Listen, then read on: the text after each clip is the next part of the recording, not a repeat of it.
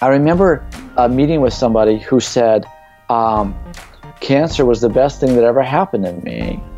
And I thought, what? Like, here you are in a hospital, but literally dying, like you're literally going to die any minute, and you're saying that this is the best thing that ever happened to you, and you wouldn't trade it for anything. And, they would say things like, I used to be just a terrible husband, a terrible father. I didn't care about anybody but myself. I just cared about my job. I was just working all the time. But this diagnosis, this cancer, forced me to be the husband that I should have been, forced me to be the father that I should have been. And it's given me the opportunity to reconcile with my children and restore those relationships.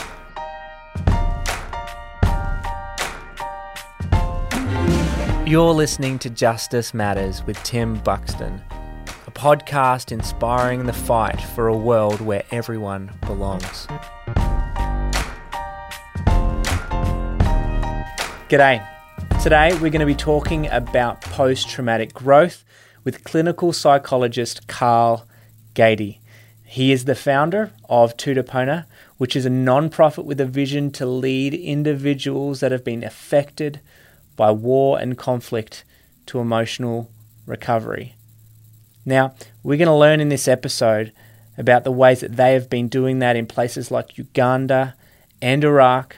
In fact, alongside fellow clinical psychologist Dr. Robbie Sonderegger, You Belong has teamed up with Carl and Robbie to deliver the groundbreaking GROW program, which is providing trauma, recovery and rehabilitation to newly settled refugee families here in Australia. Carl and his remarkable family are an incredible example of living out their lives with compassion and courage to bring justice and healing to those that have been affected by war and trauma for so many years. And it truly is my pleasure to have this conversation and to share it with you today. Here is my friend, Carl Gaede.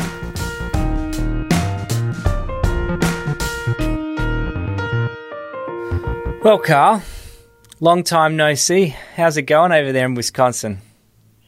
Yeah, it's going well. We are gearing up for winter. It's starting to get cold. We've already had some snow fly. You guys over there, you're getting ready for summer, I'm sure. But over here, it's starting to get cold. Yeah, man, it is so cold over there. I mean, that's like, it's where the Green Bay Packers play, and usually it's like snow and ice on the field, isn't it? It's a very cold part of the world in the winter, but you have beautiful summers too, which a lot of people don't realize. Hey, yeah, that's right. We've had a beautiful fall. I mean, even just like we had snow, it got cold, but then it warmed up really nice. I was in shorts and a t-shirt yesterday, so it's been really nice. But today got really cold again, and we're starting to gear up for winter. It's nice to talk about the weather, isn't it? After all the other discussions, and you're in the heart of, I mean, how is America going right now? I mean, you guys are right in the middle of it. How are you feeling personally, man, about all that's going on with the elections and what's going on in your heart and mind, man? I'd love to hear your thoughts. Yeah, I think I would just sum it up by saying I'm just really sad in a lot of ways for not just the state of our nation, but the state of the world with, of course, the elections. This is a really divisive time. The elections were difficult, and, people were just fighting about stuff. But even before the elections, just so many things going on with racial injustices, and just our hearts are breaking for our brothers and sisters that just don't have it as good as I have it. And so and our hearts are really breaking for the sins of us and our ancestors, and the sins that just run rampant and leave hurting people behind in their wake. So yeah, I don't know how to explain it other than just kind of this profound sadness and grief for what's been happening. And Thanks for sharing that. I think that's, obviously there's just a lot going on for people, whether it be COVID and the way that's impacted their health and the health of loved ones, or their, jobs and financial situation. You're right, there's this sense of so much pain and division in the world, and I think sadness, that is a really really apt word for this moment. Yeah, and you're certainly one that knows how to carry that grief and that sadness, and to help others to carry that well. As a clinical psychologist yourself, and the work that you've done and that you are doing and continue to do around the world in some of the most hurting and let's just say suffering places on the planet at the moment. And so I'm thankful for your time. First of all, it was wonderful being able to be with you last night, my last night, your early morning, doing some training with some wonderful new kind of programs that you've got launching. And before we get into that, though, which I'd love to just talk a lot about, it's just, I think, so crucial and critical to this moment of how we address this great sadness. How do we address these great injustices that we're experiencing and seeing? I want to take you back to that night on the roof of our house in Kurdistan, Iraq. We must have just met that day, and we were sitting up there with our mutual friend Robbie Sonderegger, and we were just on the roof chatting and talking and just dreaming about what the future might hold in the midst of ISIS and in the midst of craziness that was happening all around us. What comes to mind when you think about that night, Carl? Yeah, that was an exciting time. That was my first time to the Middle East at all, and then my first time to Iraq. So just learning and seeing it all and just taking it all in. And I remember being really struck by this feeling of when you're there in a place like Iraq, you just feel how ancient it is. You can just feel these sacred lands, this land that people have been walking on for thousands of years. And I found it incredible just being there and meeting the people. And then, of course, learning about the culture, and just things are different. Even when you talk about us being on the roof of your house, it's hard from this context here in the United States to really even understand what that was like. I mean, the houses have in that flat roof on the top, and it's really like a picnic area. You go up on the roof and hang out. You had this nice setup up there, and just a great place on the roof of your house to hang out and have a little party. And I remember being with you up there and your family and Robbie and sitting on the ledge of that house and leaning over, and you feel the warm air, the warm kind of Middle Eastern air, and then looking out on this really sacred land and this place that has had so much pain and has so much joy for hundreds of years. And then thinking about, what if my family did something like your family did, and we just up and moved to Iraq? And Robbie asked me at that point, and I hadn't thought about it at that point because my whole heart had been Africa. I had really just thought up until that point, really, it was all about Africa. And we longed to see people healed and people transformed. But really, my mind had just been on Africa. So then Robbie asked me, could you ever see yourself here? And I remember just looking around and seeing how your family lived and how you guys were doing. And you were doing so well and had a great ministry. You guys were impacting lives. And I thought, I had never thought about it before, but I could see it, I guess. If God called me here, we could do it. We could be here. But Iraq is one of those places that it sure is different than people think. And even to this day, when I come back now and I tell people what it was like there in Iraq and how I loved it, how my family loved it. My daughters just loved being there and living in Iraq. People will say, man, I never would have thought Iraq was like that. It's just from what you see on the news and what you hear in different reports, the images that you conjure up in your mind, it's far from the reality. And it was such a beautiful place, such a warm, lovely, hospitable place. Our family loved being there. And then being so close to the front lines with ISIS and so close to the refugee camps and the IDP camps where we were working, it was incredible to be, that close. To just a few minutes, we could be in the camps working with people and hanging out in their tents with them, drinking tea and just being with them.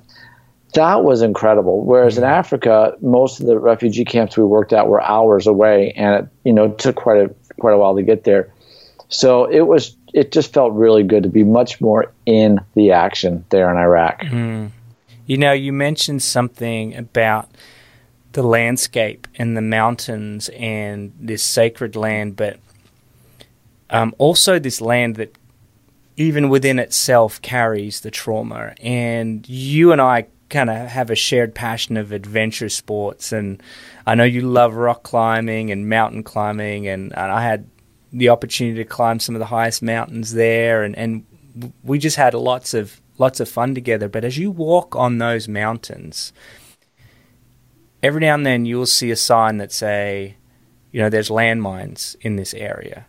And you discover quickly, the locals will tell you that there are anywhere between 5 to sometimes 15, the numbers seem to change, but 5 to 15 million undocumented landmines scattered throughout these mountains. In the wars between Iran and Iraq, we lived right on the border, both you and I. Our homes were fairly close to those borders, and with Turkey as well.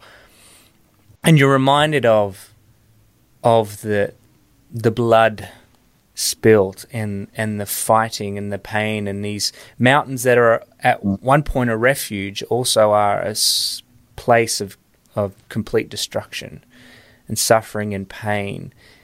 And you realize that the land carries that trauma, and the people generationally carry that trauma. And you talked about your work, and you touched on it just now briefly, in Africa, in particular Uganda, and then you came to Iraq to really address that acute crisis that was happening, in particular with ISIS and the Syrian conflict in general that had been going on for almost a decade, or 6 years before that. Can we kind of rewind your journey a little bit? I mean, what takes you from, I understand it, kind of a family-run clinical psychologist to taking your family to Africa and founding Tutupona? Tell me, I'd love to hear that story. If you could do that in 5 or 10 minutes. I know that's the really hard thing to do, is to kind of give you that time frame. But if you can just kind of give us that little journey that you took on, be great. Yeah. Like you mentioned, my wife and I, Julie, we didn't set out to start an organization. We had no plans of starting an organization. We had studied social work because we did want to help people. We wanted to be in a profession where what we did mattered. We didn't want to just get a job and make money. We wanted to be involved in helping people. So we both studied social work, got our master's degree. We had various jobs in all different kinds of settings, and our work just kind of became more and more clinical. And we were licensed psychotherapists. Eventually, we opened a private practice doing individual and marriage and family therapy. I also worked at an outpatient clinic for a full-time job, and so I had a really good pay, good benefits.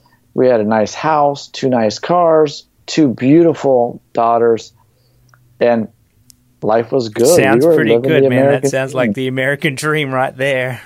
Yeah.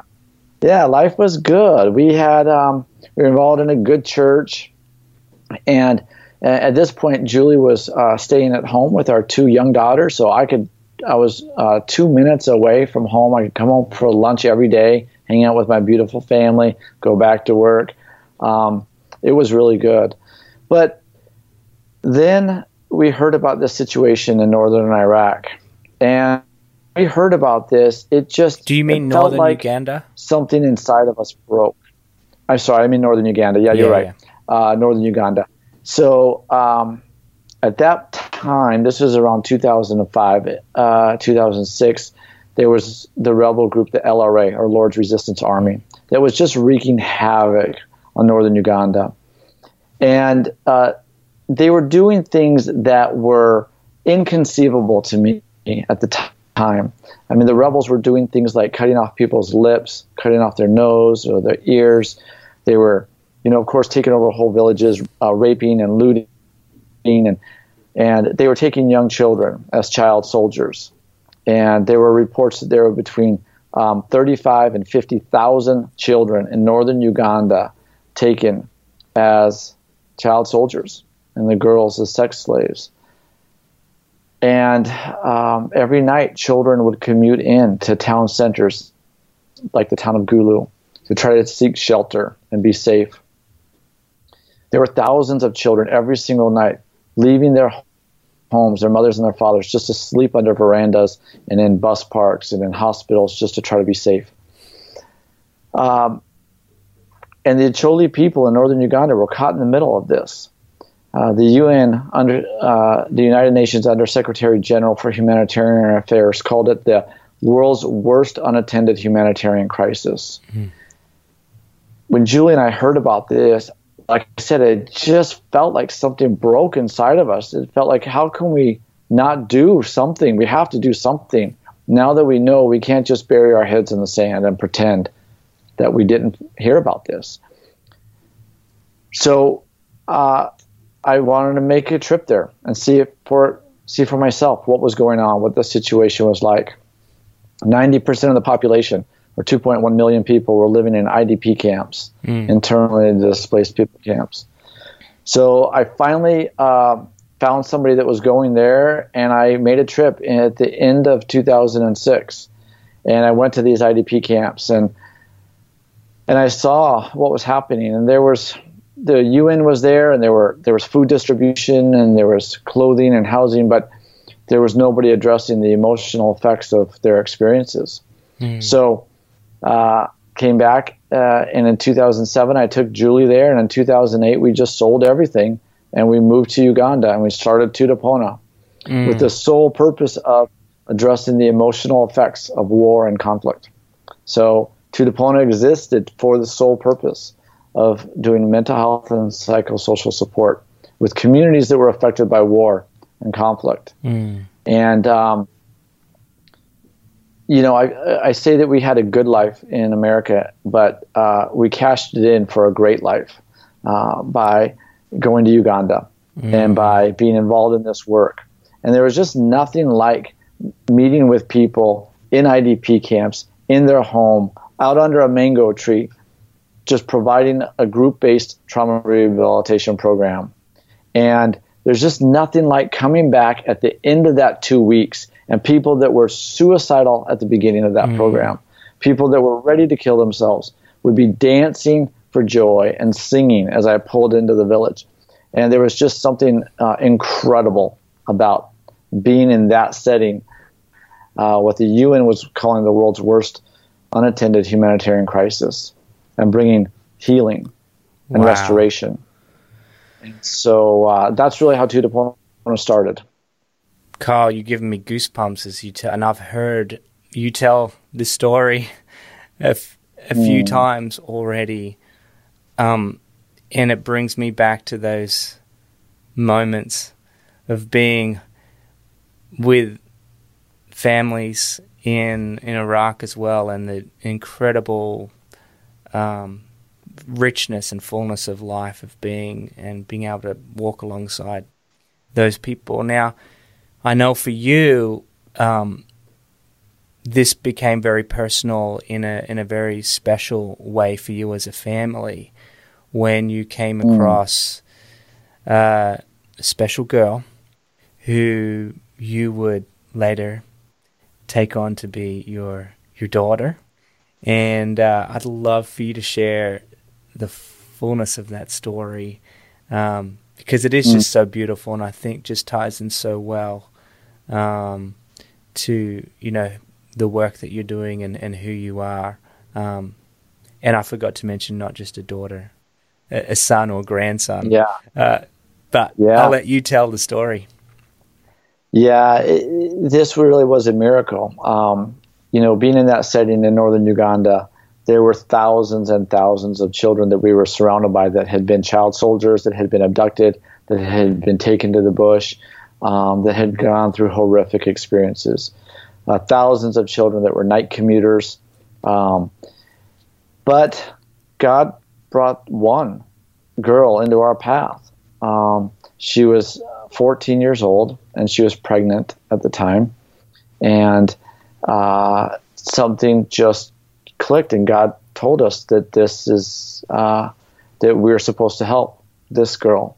And, you know, you can't help everybody. There's thousands of children there that have been deeply affected and hurt in terrible ways. But God just told us that we were supposed to help this one. So we got involved in her life, and we met with some social workers that were really asking for help and said, could you be involved? So we pursued with we approached her and just said, look, we heard about your situation. We don't know if there's anything we can do to help, but we just want you to know that we'd love to help if we can. And we didn't know if that meant just paying for her hospital bills so she could give birth in a hospital, or what that looked like. But as we ended up meeting with her and some of her family members that were around, it seemed like there was much more that was needed than that. She had been raped and by a 21-year-old when she was 14, and her uncle that she was living with was physically abusive. And when we showed up at her mud hut, we literally had to drive. There's one person who knew where she was, and so he drove us, and we drove down a dirt road and turned off for miles and turned off that to a little dirt path, a footpath really. We drove down that with our car as far as we could drive until we couldn't go anymore, got out and walked a bit further, and she was literally there barefoot and pregnant and cooking out over a fire on a big pot, trying to care for 9 children that her auntie had that she was responsible to care for. And anyway, we met with the government, and they said, you can foster her, and so take her to Kampala. And so we did, and she lived with us. We pursued guardianship. We got legal guardianship. She came to our family when she was pregnant, and she gave birth 6 weeks later to a beautiful boy. Elijah is his name. Mm-hmm. And there were so many miracles in this story along. I can't share them all, but a couple of quick ones. Uganda has a law that you can't adopt unless you fostered them for 3 years. You've had physical custody of the child for 3 years. So we said, well, okay, we'll do that. She'll be 17 at the time, but we'll do that. We'll abide by the laws of Uganda. Well, we went to the U.S. Embassy at one point to try to get her a visa to travel home with us to America one summer, and they denied it. But we were talking to the consular, and she told us, by the way, you realize that the U.S. will never recognize your adoption unless it's finalized before her 16th birthday. So I didn't realize that, and so I left there right away and called an attorney and said, is there any way? This was 6 days before her 16th birthday. My. Wow. And there was no way that this would happen. There's no way. It wasn't even possible for that to happen. But it did. The day before her 16th birthday, the Uganda courts finalized adoption, and then that was recognized. And then another miracle was for her to get U.S. citizenship. She had to be we had to have had adopted her for 2 years and she had to be under 18. So we literally had a one-day window where we could apply for her to get U.S. citizenship as a child of U.S. citizens, and that all worked out. And so there were just numerous miracles along the way. Goodness. But Judith is an amazing. She's now 24 years old. She's doing incredible. She's living here in the U.S. with us, and her son Elijah is, technically my grandson, but really he's my son. Yeah. I'm the only father he's really ever known, and he calls me dad. I coach his little soccer teams, and I coach his basketball team, and we hang out all the time. And he lives with us. He's now 9 years old. Just a beautiful, amazing boy. And both Judith and Elijah have been a huge blessing to our family. Oh man, when I got the chance to visit you guys, gosh, when was that? A year or so ago, I can't remember now, but in your home, and just to see both Judith and Elijah, it's a great little setup. They've got their own kind of like granny flat, kind of own separate living area where they kind of do life together, but it's just so intertwined with you. And he's racing around on his rollerblades, and Judith is such a mature, it's just incredible. The hope and the joy in your family was just something special to witness and to see. But as you share, there's a lot of hard work, a lot of hurdles, a lot of obstacles, a lot of, hey, we need a miracle in that. Man. Yeah. Thank you for sharing that.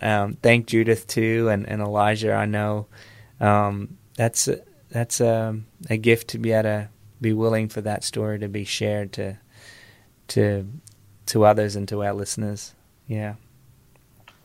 Yeah, and I tend to forget even sometimes all that Judith has gone through. I mean, she's doing incredibly well, and but I forget all that she's gone through sometimes. Yeah. Being shot at by the rebels, being chased by the rebels, having to sleep out overnight in the bush, hiding out as the rebels are approaching, being in an orphanage, sleeping in night community centers, being homeless, living on the streets. I mean, just all that she's gone through, it's unbelievable, but she's doing incredibly well. It's just amazing to see how she's grown and matured.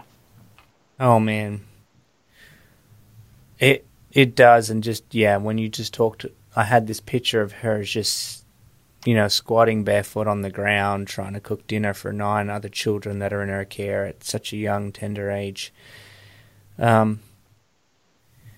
What resilience, what courage, and to think of these things, it kind of reminds me of the very heart of what Tudapona is all about right now. It's about delivering these programs of resilience to those that have lost everything, lost their homes, whether they be refugees or victims of war. And we had the opportunity when we first met on that rooftop of talking about delivering this groundbreaking program called Grow, which takes this idea, and I'll let you as the trained professional here explain this, takes this idea of post-traumatic growth, this idea of cultivating resiliency in the face of trauma, in the face of suffering, and before it takes root in people's lives. So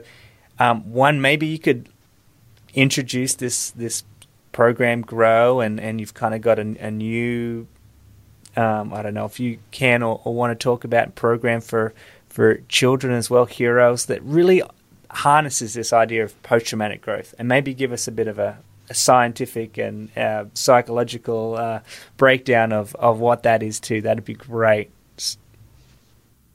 Yeah, well, man, Tim, you did a good job. I should leave it to you to explain it. But yeah, it's really that idea that, when trauma affects us, when we're impacted by significantly stressful events, negative events, oftentimes we get knocked backwards.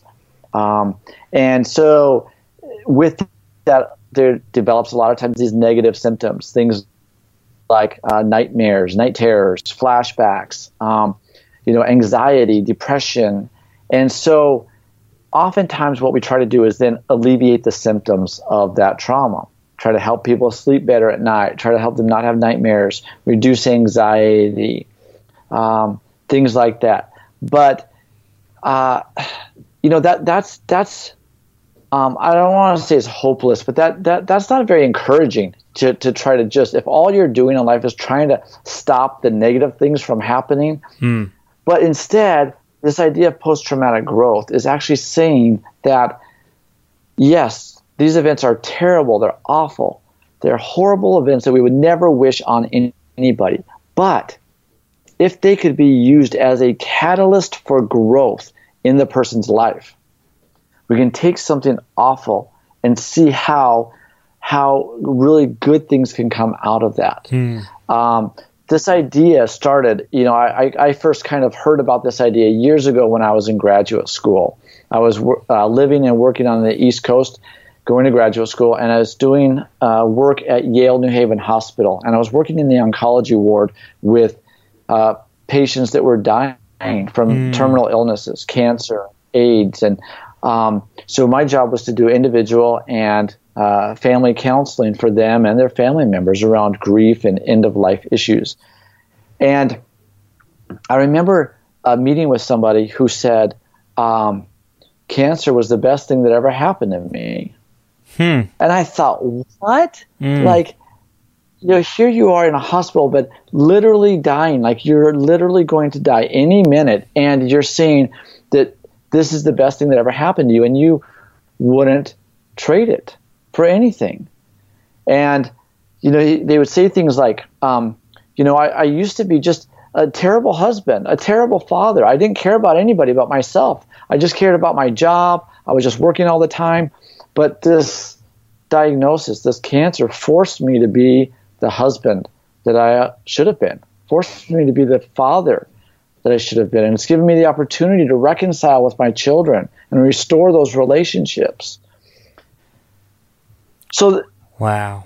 In my early days of coming to understand post-traumatic growth a little bit, that was sort of the framework from which I could see it through and see that even something that I would say is a terrible thing, cancer, if it can change the trajectory of my life and help me to actually grow as a result of it, then maybe there's something positive out of that. And so when we started developing this new program called Grow, as I started diving into the research around post-traumatic growth, and Robbie and I, as we were looking at this in the early stages of starting to try to develop Grow, man, I was really drawn to that literature around post-traumatic growth. And what if there's ways that we could help people to use this as a catalyst for growth in their life? And so the research would show that, yes, people get knocked backwards, but there's one group of people that when they get knocked backwards like that, they just kind of stay stuck there in that place, and they never really move back. And then there's a second group of people that when they get knocked backwards, they can kind of scratch and claw and fight, and they can work their way back to a baseline, work their way back to the point where they were before that experience happened. But then there's a third group of people that the research would show that when they get knocked backwards, this third group of people, their life enters a different trajectory, and they actually move beyond where they ever would have been had the trauma not occurred. Now, this is, of course, the research shows these are people with or without therapy. This is not necessarily counseling did that for them. Some people just inherently grow through those traumatic experiences. And so we said, okay, well, what is it about that group of people? We want to look at that group and say, what's different about them? Why would they grow? And by the way, it's not growing in spite of the trauma. It's actually growing because of the trauma, that the trauma becomes that catalyst for the growth. So when we looked at that group of people, the research would show that they possess certain characteristics. And so we said, well, what if we could help develop those characteristics in people, knowing that those people that possess those characteristics they're more likely to grow as a result of those traumatic experiences. So that's what the Grow program really is all about, is about helping to try to facilitate those personal characteristics that will facilitate growth. Now, those characteristics are things like courage, hope, kindness, gratitude, being grateful for the things that I have. Those people that focus on those things that are good in their life that they have to be grateful for really are much more likely to grow. Those that are kind, they get outside of themselves, and they're not just focused on all that I've been through, but they say, look at this person. This person could really use some help. And they reach outside of themselves, and they extend kindness to somebody else. And then the final characteristic is a belief in a God who cares about me. So those are the characteristics that we look to try to help foster. Justice Matters is brought to you by You Belong. If you'd like to learn more about their work, empowering refugees to integrate and thrive in Australia, head on over to youbelong.org.au. There you'll find ways to get involved, volunteer, and financially get behind the several initiatives they've got going on. There's also a stack of articles and blogs that you'll find there that are really informative and engaging.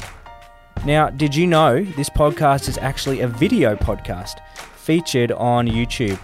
Just search Justice Matters TV on YouTube and watch each episode right there. And while you're there, hit subscribe and get notified each time a new video drops. What is unique about the way it's delivered too? I mean, I think that's something that's really, and I don't know if you were going to go there, that's something that I've found really powerful and helpful. A lot of people think this kind of work is done one-on-one in counseling or therapy sessions, that you kind of really need that, but there's something beautiful about it being done in community. Maybe you could even just the way it's facilitated. It's just, yeah, I'd love for our listeners to hear some of that too, if you don't mind. Yeah, absolutely. So, very, very early on, right when I landed in Uganda, I realized I cannot do therapy with an Acholi person who speaks a different language, from a different culture, who's been through vastly different experiences than I have, being chased by the rebels and so forth. And so really the best thing that I can do is to help train and equip a team of local leaders who could facilitate the language and the program in their own language, in their own culture, with their own people. And so that's what we set off to do, was to train and equip a local team of staff, and then provide ongoing supervision and staff development for them, and just empower them to really do this program. And it's a group-based program, so there's something really beautiful about coming together as a group, because we all need one another. And building community, restoring community, having people rely on and count on one another has been amazing. In Uganda, we typically just meet out under a mango tree and gather people together, and we do a group-based program for 10 sessions, so 2 weeks, 5 days a week, and being led by our local staff. And our local staff often aren't even professional counselors. Oftentimes we think, a master's degree to be able to do this. Well, I went to Uganda thinking, look, if I can train people up to do a program like this, they just need to be teachable. They need to be ready to learn, and they need to be willing to just care for those people that are around them and part of this group. And so it's worked out extremely well, just training up lay facilitators, but they become very skilled at doing a program like this and being able to work the group dynamics. Yeah, and you've, as a result, then been able to spread your work all throughout Uganda, even into Sudan, and then now into obviously the Middle East, in particular northern Iraq. And I just love the vision, the vast vision, the great vision you have to really take this work, this critical work, even beyond our shores. Even we've been able to adopt it here in Australia. I mean, it's such a privilege to be able to facilitate this program with refugees that have now resettled here and are rebuilding their life, just like your daughter Judith with her son Elijah. They're rebuilding their life and they're getting the tools that they need to keep looking forward. I know you've got plans to even deliver it throughout America. Like you said, there's no place, I don't think, on this planet where the value and the powerful lessons that come through this course cannot be put to use. Can you touch on this new venture we've got, which was why I was on a call with you last night, that's really wanting to take it to children as well, to really kind of realize, hey, look, let's not wait till kids are adults, and a lot of this stuff is really set in their life and experience. And can you talk about the hero's journey? Yeah, that's right. I'm super excited about this children's program now. So for a long time, I was nervous about doing a children's program. I didn't feel like I was a child therapist. I've gone through trainings on doing therapy with children and on play therapy, but I never felt like I was specifically a child therapist. And so I was hesitant to jump into that. So for years, we were asked to try to look at doing a program specifically for children. And for years, children were trying to get into our adult programs, especially in Uganda. They would kind of sneak in. And finally, it just got to a point where we said, look, yeah, we've got to do this, especially Uganda being one of the youngest countries on the planet, with 50% of the population being under 15 years old. Oh, my goodness. 75% of the population is under 25. Wow. So, and the children have grown up knowing nothing except war and conflict. Many of the refugees that we were working with in the camps had been there their entire life, the children, and they'd never known any different. So we realized, look, it's time. We've got to do this. So we worked and we developed this Hero's Journey children's curriculum, really out of the same post-traumatic growth literature, using cognitive behavioral therapy as well.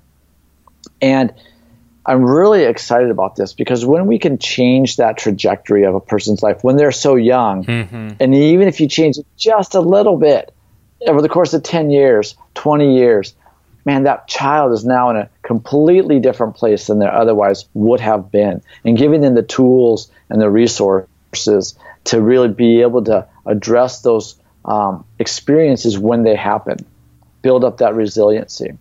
So, and then like you said, Tim, this idea of being able to be in multiple places, man, God just showed me early on that this is not about me. Like, this cannot be about me, and it shouldn't be about me. And so the earlier on that I could just let go of all of that, and then it frees me to empower other folks and train and equip them to do the work, because it's never been about me to begin with. This is all about how can we take this to as many people as possible.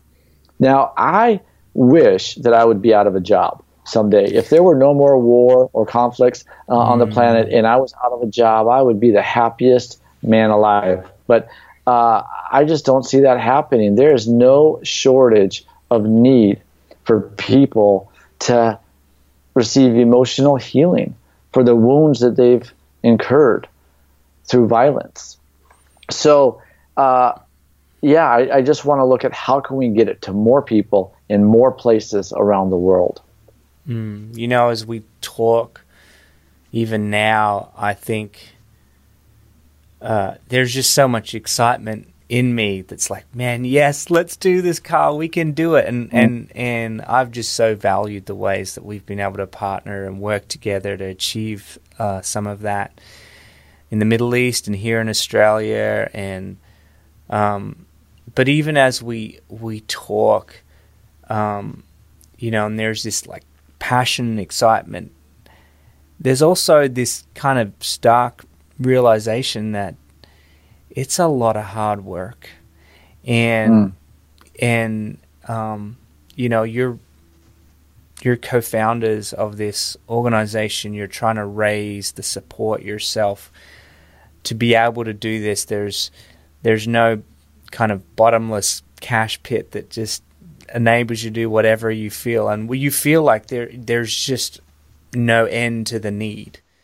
If only there were resources to do that. And I think of some of the people that might be listening and thinking, yes, I want to help, I want to serve, I want to get into this. And even myself with the work that we're trying to do here, there can be some discouraging moments of thinking, man, I've got all this vision, I want to be able to do this, but somehow it just seems like pushing a cart uphill. Can you kind of talk into getting real a bit, I guess, here, and talk into some of those experiences? And I don't want to kind of shift the mood too much because I'm loving. Ultimately, I'm with you. I'm like, I want to get off this call and get back on the phone and dream up some plans. But maybe talking to some of the real discouraging low moments and maybe what got you through them. Yeah, I mean, talking about money is always a buzzkill. It's always just really discouraging. But it does feel like pushing a cart uphill. But those exciting times they do come. And it's always when somebody gives, right when we needed it. Like there's been numerous times where we are just about out of money. We just about need to lay people off. And somebody comes through, a donor, and saves us. And it's stressful for me living on that edge where I'm teetering on the point of having to close shop. I don't like that. It's super uncomfortable for me. I don't live my life like that in my personal life. What do you do when you feel that? What do you do when that thought comes through your mind? I mean, that's almost like the worst. So, I mean, for me personally, thinking, oh, this might be the end of everything we've poured our lives into, and we know this is what this world leads right now, but somehow it looks like it's coming to an end. What is that like? Yeah. Well, for me, Tim, our faith is extremely important to us, and so this work is from the very beginning. It's all been God's work. Yeah. And He's got the resources. So, I just know He's going to come through. I just know God's going to come through. But it is stressful for me, and maybe I don't have enough faith. Maybe there's a faith issue, and I just need to have more faith, and I wouldn't get stressed about it. But I still manage to find myself getting really stressed at times. But in my heart, I know that God's going to come through and He's going to provide. And if He doesn't, it's His work anyways. It's not mine. And so if He wants it to close down, we'll close down, and I'll go do something else. That's not a problem. But I do feel ownership of it. I do feel like this is our baby, Tudapona, that we've nurtured, that we've developed, we've grown, and have poured into. But on the other hand, I do hold it loosely that this is God's, and I would love to see Him use it for His glory, however, wherever He wants. And so we're trusting in Him to provide the resources for that. But it does get difficult. What we're trying to do now is have some of these what we call stones of remembrance, like these times where people have come through. I've got to just start writing them down. We've got to document them, because there's been numerous times where we are on the brink of collapse and somebody comes through. God provides. And so going back and remembering those, looking at those times, that's really an encouragement. Now, not only do we not have money to do it, but usually this is when God calls us to expand. Like we don't even have the money to do what we're currently doing. We don't know where it's going to come from. And now, God, you're saying expand to this place. Like, so when we do, and then God shows up and God provides, you know that it was all God. You know it was a miracle. So that's a privilege. Seeing miracles, seeing God show up, that is an absolute privilege. And so those difficult times get wearing on me, but man, I just get so pumped and energized when we just see God show up and do a miracle.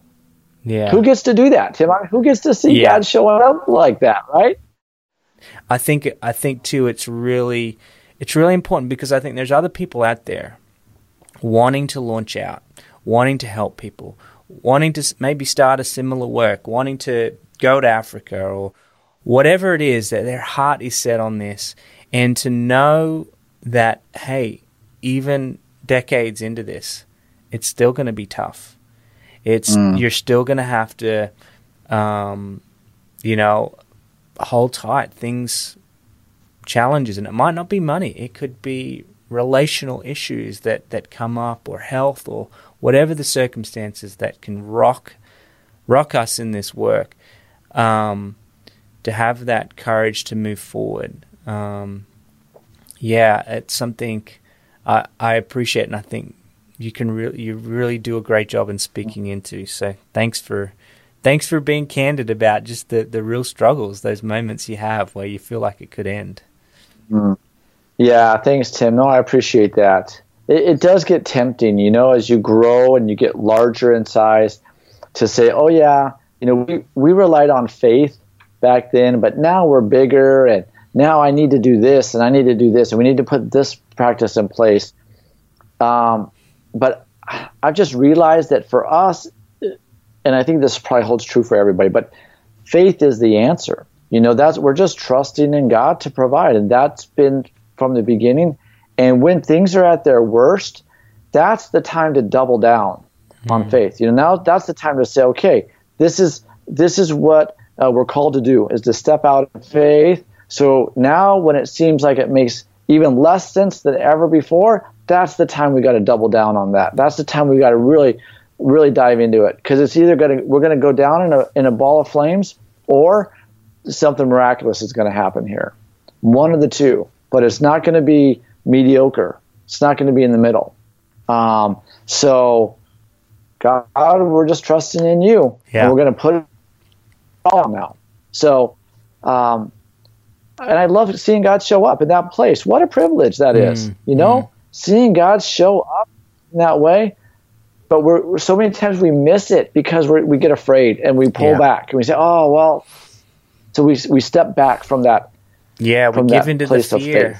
We give into we shrink back. And dude, just the other day, I just had this real stressful moment, and I just was really overwhelmed, really stressed about a certain situation, and I just remember having to go down. I'm fortunate enough to live near the beach, and just go down and just sit and contemplate. And a good friend of mine just said, "Look, this is when you need to lean into trust and faith in this moment, right?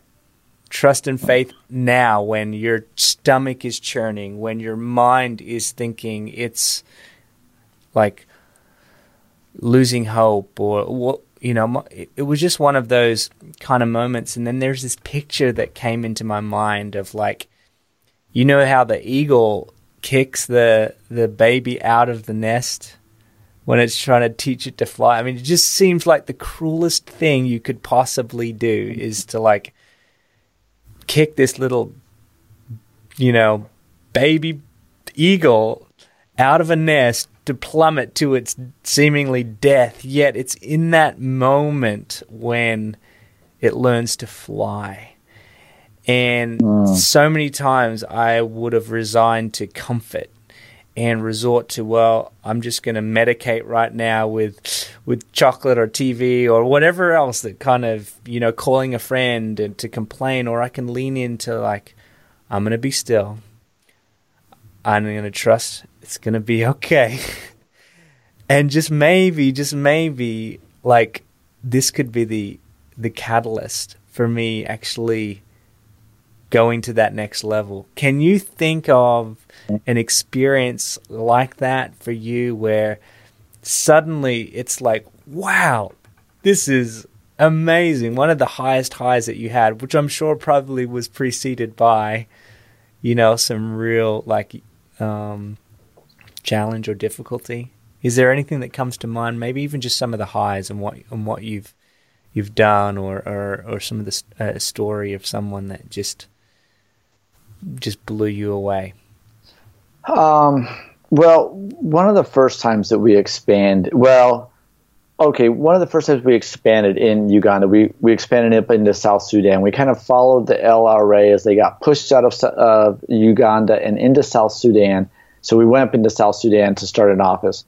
And, it was just a really difficult process. When I was moving my staff member up there to South Sudan, we literally got 3 flat tires going up to South Sudan. We had to come back to Gulu one day to get the tire fixed because we didn't have another spare. So then went the next day. We went a different route up into South Sudan through a different border crossing. It was rainy season. We got stuck in the mud. And this remote border, the guard was, trying to shake us down for more money, didn't let us pass. And, it's all kinds of stuff. We ended up getting stuck in the mud numerous times on the way up there. Finally got to this village that we were going to about midnight, and just exhausted, been driving all day, all through the night, get there at midnight. Somebody lets us sleep in their mud hut for the night. This family gets out and lets us sleep in the mud hut. We wake up in the morning and open the curtain to this mud hut and step outside, and it was a beautiful sunny day, beautiful mountains in the background, and exit out of this mud hut, and we just knew it's right. This is what we're supposed to do. Like we persevered through all of that the night before, a couple of days before, just trying to get up there to South Sudan, and it all worked out. And the sun was shining, and it was just this amazing feeling of peace, knowing we're supposed to be here, and the lives that are going to be transformed because we persevered and because we're here. So that was just one story. And of course, when we moved to Iraq, that was amazing as well. When we expanded in Uganda to Adjumani refugee settlement, when this wave of South Sudanese refugees started coming down in 2014, we did not have the money to go up there, but we knew this was the biggest refugee crisis on the planet right now at this point. We have to do something, and we didn't have the money to do what we were currently doing. We were way behind on budget, but we went ahead and expanded up into Adjumani and had a real hard time with various issues up there and with vehicles breaking down and office and stuff. But then it all worked out, and we got the money, and that ended up being an incredible office for us. Wow. And then of course, moving to Iraq, my kids loved Uganda. We spent 8 years in Uganda. Yeah. My daughters, one of them has spent half her life there. The other one spent 2/3 of her life in Uganda. We had community. We had friends. We had our life was there. But then we sold everything in Uganda and moved to Iraq. And I went there a month before my family to get us situated with a house and a car and stuff. And then when my family arrived, it was just, and that day I was down in Erbil waiting for them to come, and I downloaded some different UN reports and things. And I was reading this report about the Yazidi and all of the things they'd gone through and testimonials of people. And I remember sitting there in Erbil, and I was just weeping at these testimonials, these stories of what these women had been through with ISIS. And my family was arriving, and I was just so glad we were there to do this work, to work. That's why we exist. That's why Tudapona exists. Like, this is why I'm on the planet right now, is to do this work. And so then going and picking up my family and taking them home. And it was just the most incredible feeling. Like, we're here, we're doing it. We get to be involved. We get to be part of the healing. We get to be part of the restoration of communities and of families and of individual lives. And that was just the most incredible feeling when my family arrived. And literally a week later, my girls loved it. They loved Iraq. They said, we would pick if we could pick be in Uganda or here, I think we would pick here. Wow. And they had loved that was their home. So that was an incredible experience that my family was so happy. They were loving that they could be in the work too, because we were so close, and that we were right where we were supposed to be. Wow. Yeah, so it's been a great adventure. It's been a great journey of just watching God move and watching God do miracles. Well, Carl, we kind of are coming to a close here. And I was thinking, just as, again, bringing me back to Iraq, and I remember when you landed by yourself and were waiting for your family to come. I remember catching up with Bill there, and in such a short period of time, able to accomplish so much, to be able to set up an office there that is still running today. We met with the team last night over Zoom, doing some further training. But both of us kind of out in our families, we had to leave it at a very similar time and moment. And it wasn't an easy decision for either of us to kind of to leave. The work continues in both what we have done, and we find ourselves here in the West again. Some would say strategically, so you can continue to grow and expand and not maybe be so tunnel visioned into one location. But COVID has kind of made things difficult for us to kind of, and for you in particular, to get out there. And I know that's really difficult. But without kind of harping too much on that and making so much of that, I'd love for you just to maybe just as we wrap things up, talk a bit about what's on the horizon. What are some ways that if people are interested in learning about what Tutapona has planned, could you just give us a snapshot of what you're up to now that you're back here, rebuilding, reharnessing? Are you thinking about moving it again, or can you let us in on any little secrets, or just inspire us as to what you see on the horizon? Yeah, sure. I do feel like I'm strategically placed here. I do believe that God brought us back, my family, to the U.S. As the CEO of the organization, it's just difficult to oversee all of the work when I'm running a country office in one location. So even though my family hated it when we moved back, we hated it. And I felt like I was, throwing a temper tantrum like a spoiled little child, saying, God, why? I want to be in Iraq. But I can see now that this is probably a good place for us to be. Some of I want to expand anywhere there's a need. I would go anywhere that there's a need. I would love to see us expand in the Middle East. I think there's a lot of areas going on there. I would love to see us in places like Afghanistan or Pakistan, places where they maybe don't have the best view of Americans. They maybe aren't used to Americans coming and providing help or peaceful solutions. I would love to go places like that. I would love to be in Greece, where refugees are just getting off the boats on a place like Lesbos. We've talked about South America with some of the conflicts that are going on there at the border of Venezuela and Colombia. Venezuelans are fleeing and into Colombia. Is there a way that we could provide relief there?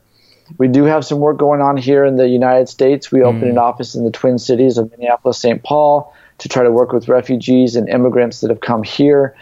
We would love to expand that and do more. Just last Sunday, a week ago, I was in another part of Wisconsin, 4 hours away. I was contacted by a man who was resettled in that part of Wisconsin, 4 hours from me. He was a refugee from Congo, and he was in Nakivale refugee settlement in Uganda and went through Tudapona's programs. Wow. So he contacted me here in the U.S., asked me to go over there. He said, we have a ton of refugees here in Appleton, Wisconsin, a lot of Congolese refugees, Somali refugees. And so could we do a program of Tutapona over there? So we're looking at potentially other places in the U.S. as well where there might be needs. But really our heart is to be overseas and operating in places where refugees have fled from war or conflict, and see how can we just be a light there, and how can we bring his love and his healing into those places. Oh, man. Well, I'm hoping we can continue to be a part of that too, Carl. We are working together here, and was a privilege to have you.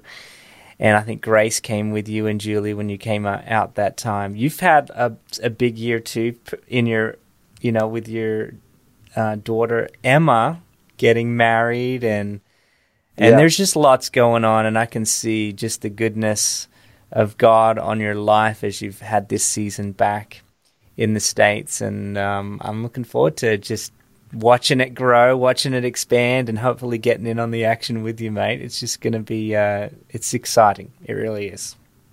Yeah, thanks, Tim. And you too. Yeah, we're excited to be partnering with you guys and the great work that you're doing. Just can't wait to see where this all goes. Look, if people want to learn more, if they want to support you guys, they want to give to your work, they want to offer their expertise or just help you in any way, where do they go? What can they do? Yeah, the best way is our website, just tutapona.com. And by the way, I never really said it earlier, what Tutapona means. Tutapona is a Swahili word, and it means we will be healed. And just like all the stuff we were talking about with post-traumatic growth, and just being future-minded and looking to the future, that today might be terrible, but we will be healed. My tomorrow will be better than my today. And it's all about this, healing as a collective effort. Yes. The idea that it's not an individual pursuit. So we will be healed as Tutapona. So tutapona.com is the best place for people to go and find out more. Go to Facebook or Instagram and check us out there as well.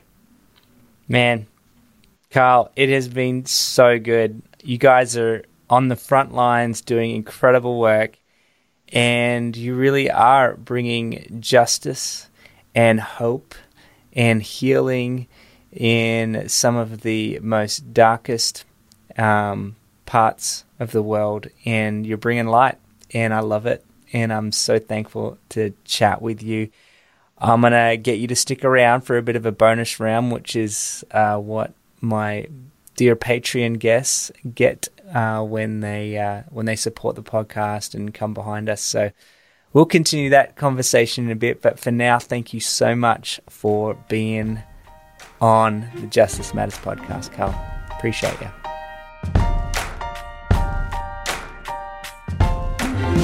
Well, I hope you enjoyed my interview with Carl Gaede. If you want to learn more about the work of Tutapona, head on over to their website. It's tutapona.com. And of course, as always, if you want to hear the rest of my conversation with Carl, become a patron. All you have to do is head on over to patreon.com/Justice Matters. You pay $5 a month to support the podcast, to help us keep pumping out these videos and sharing these conversations. And you automatically get access to these bonus content, interviews that I have with all of my guests, behind the scenes extras. You can interact with me as well as the podcast just that little bit more. So head on over to patreon.com/Justice Matters just to do that. You can even support us for as little as $1 a month.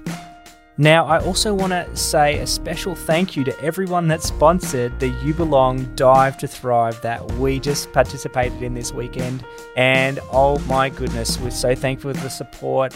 Jumping out of a plane was a first and an incredible experience.